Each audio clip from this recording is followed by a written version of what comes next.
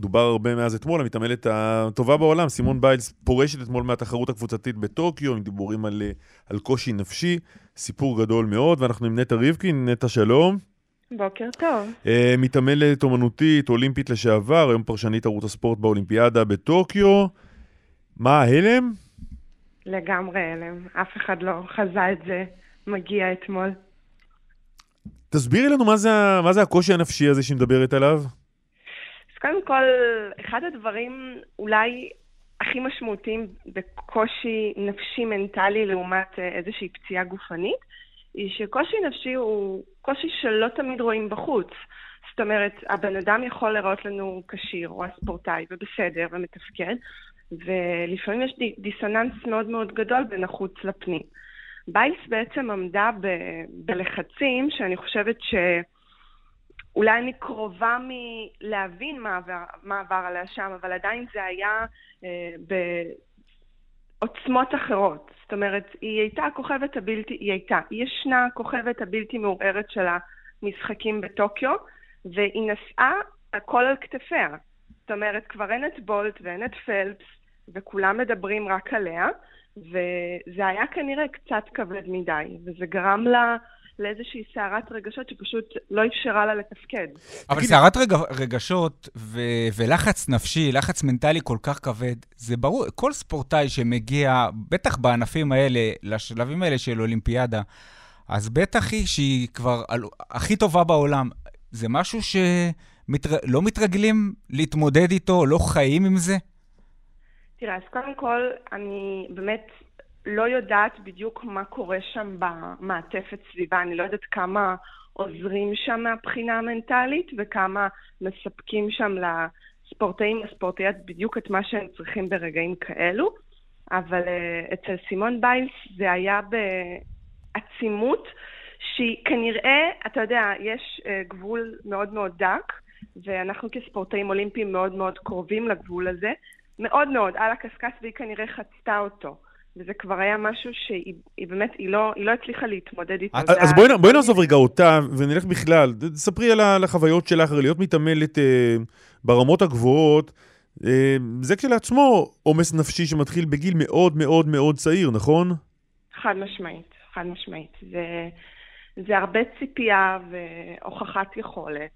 ובסופו של דבר, אתה יודע, הרבה מהדברים האלה הבנתי כשכבר הייתי אחרי הקריירה שלי, שאני נשפטת כל הזמן על הישגים. זאת אומרת, זה מה שבסופו של דבר מגדיר אותי. אבל עוד לפני, נטע, עוד לפני ההישגים, מאיזה גיל את בעצם נאלצת להתנתק מכל הבלי העולם הזה, מהחברים, מהמשחקים של הילדים, ולהיות משועבדת רק לדבר הזה, לספורט? תראה, המילה משועבדת היא טיפה קשה לי, כי בסוף אני חושבת שאני בחרתי את זה, ואני זוכרת שכשהייתי ילדה... אבל בחרת את זה בתור ילדה. נכון. כן, הלכת לחוג, זה מתחיל מזה. נכון, הלכתי לחוג, אז התחלתי בגיל 5. בגיל 5 הכרתי לראשונה את העולם הזה, את עולם ההתעמלות, וזה כמובן לא היה ישר מצב שזה תפס לי את כל שעות היום, אבל באיזושהי הדרגה, לאורך 5 השנים הבאות, ובסופו של דבר תפס לי חלק מאוד נכבד מחיי. אין ילדות, נכון? אחרת, חוץ מהספורט, ברמות האלה. הילדות היא מאוד אחרת.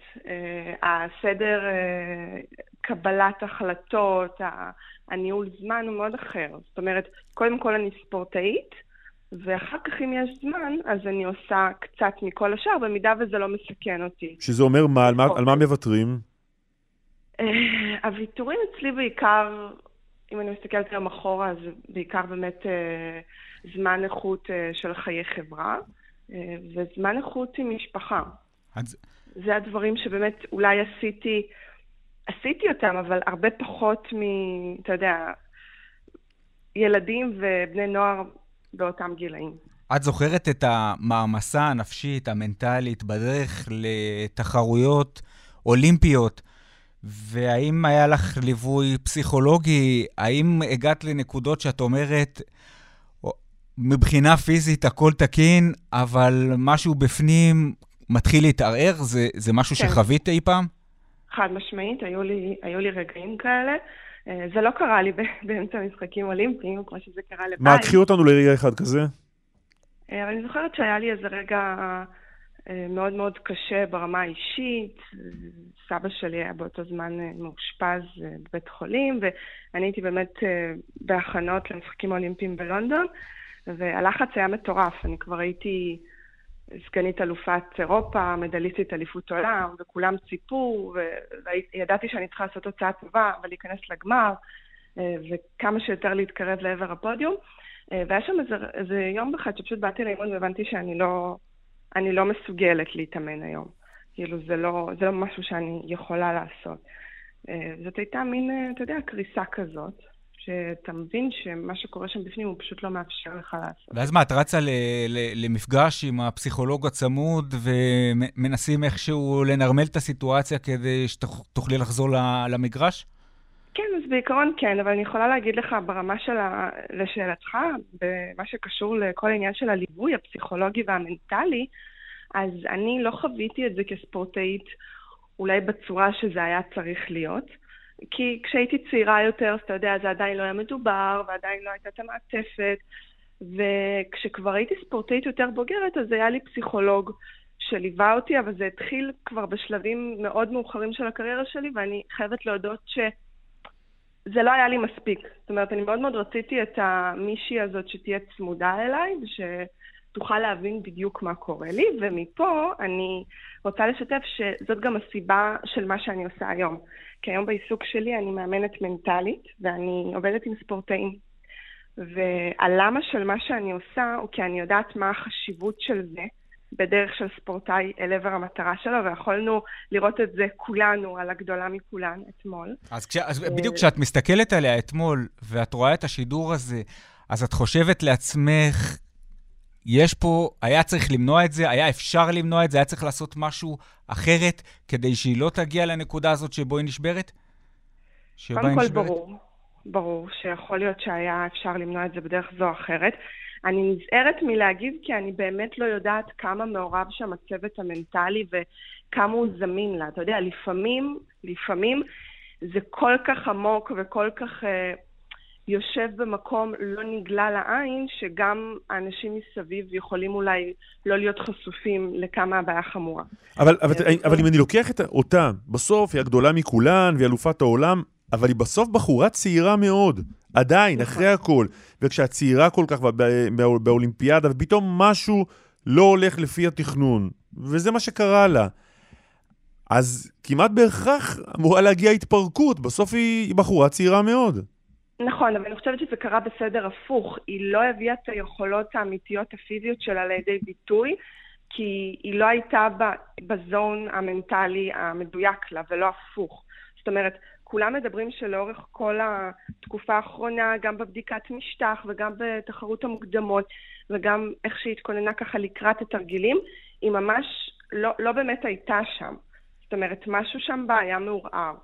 ואם אנחנו רגע נזכרים באולימפיאדה בריו, ששם ראיתי אותה ממש בלייב לראשונה, ואני באמת זוכרת שאמרתי לעצמי בלב, וואו, היא ממש על אנושית. כאילו נכון שכל הספורטאים האולימפיים יש להם את החוסן, והם יודעים להתמודד, אבל משהו בה נראה לי פשוט כל כך מנוטרל מהסביבה. היא ידעה ממש להיות בזון שלה וליהנות. מהרגע שהיא נהייתה כזאת כוכבת והגדולה מכולם, אז המשקל הזה, הוא התחיל להפריע לה, להראות את עצמה לידי ביטוי, ואתמול ראינו את זה. נטע ריבקין. וזה נטו מנטלי. אז היא הגדולה מכולם לשעבר עכשיו, בעצם? אני לא חושבת, אני ממש לא חושבת. קודם כל חשוב לציין שהתחרויות עוד לא הסתיימו. יש לה מחר את הגמר של הקרב רב. היא עדיין לא ככה הודיעה אם היא מתחרה או לא. ואם היא מתחרה זה יהיה מעניין מאוד, איזה סימון ביילס מקבל שם. אני מאמינה שאנחנו כן נראה אותה על המשטח, וגם יש בי את התקווה שתצליח להוכיח לנו שהיא קבוצה מהחומרים הכי טובים. נטע, תודה רבה. תודה לכם.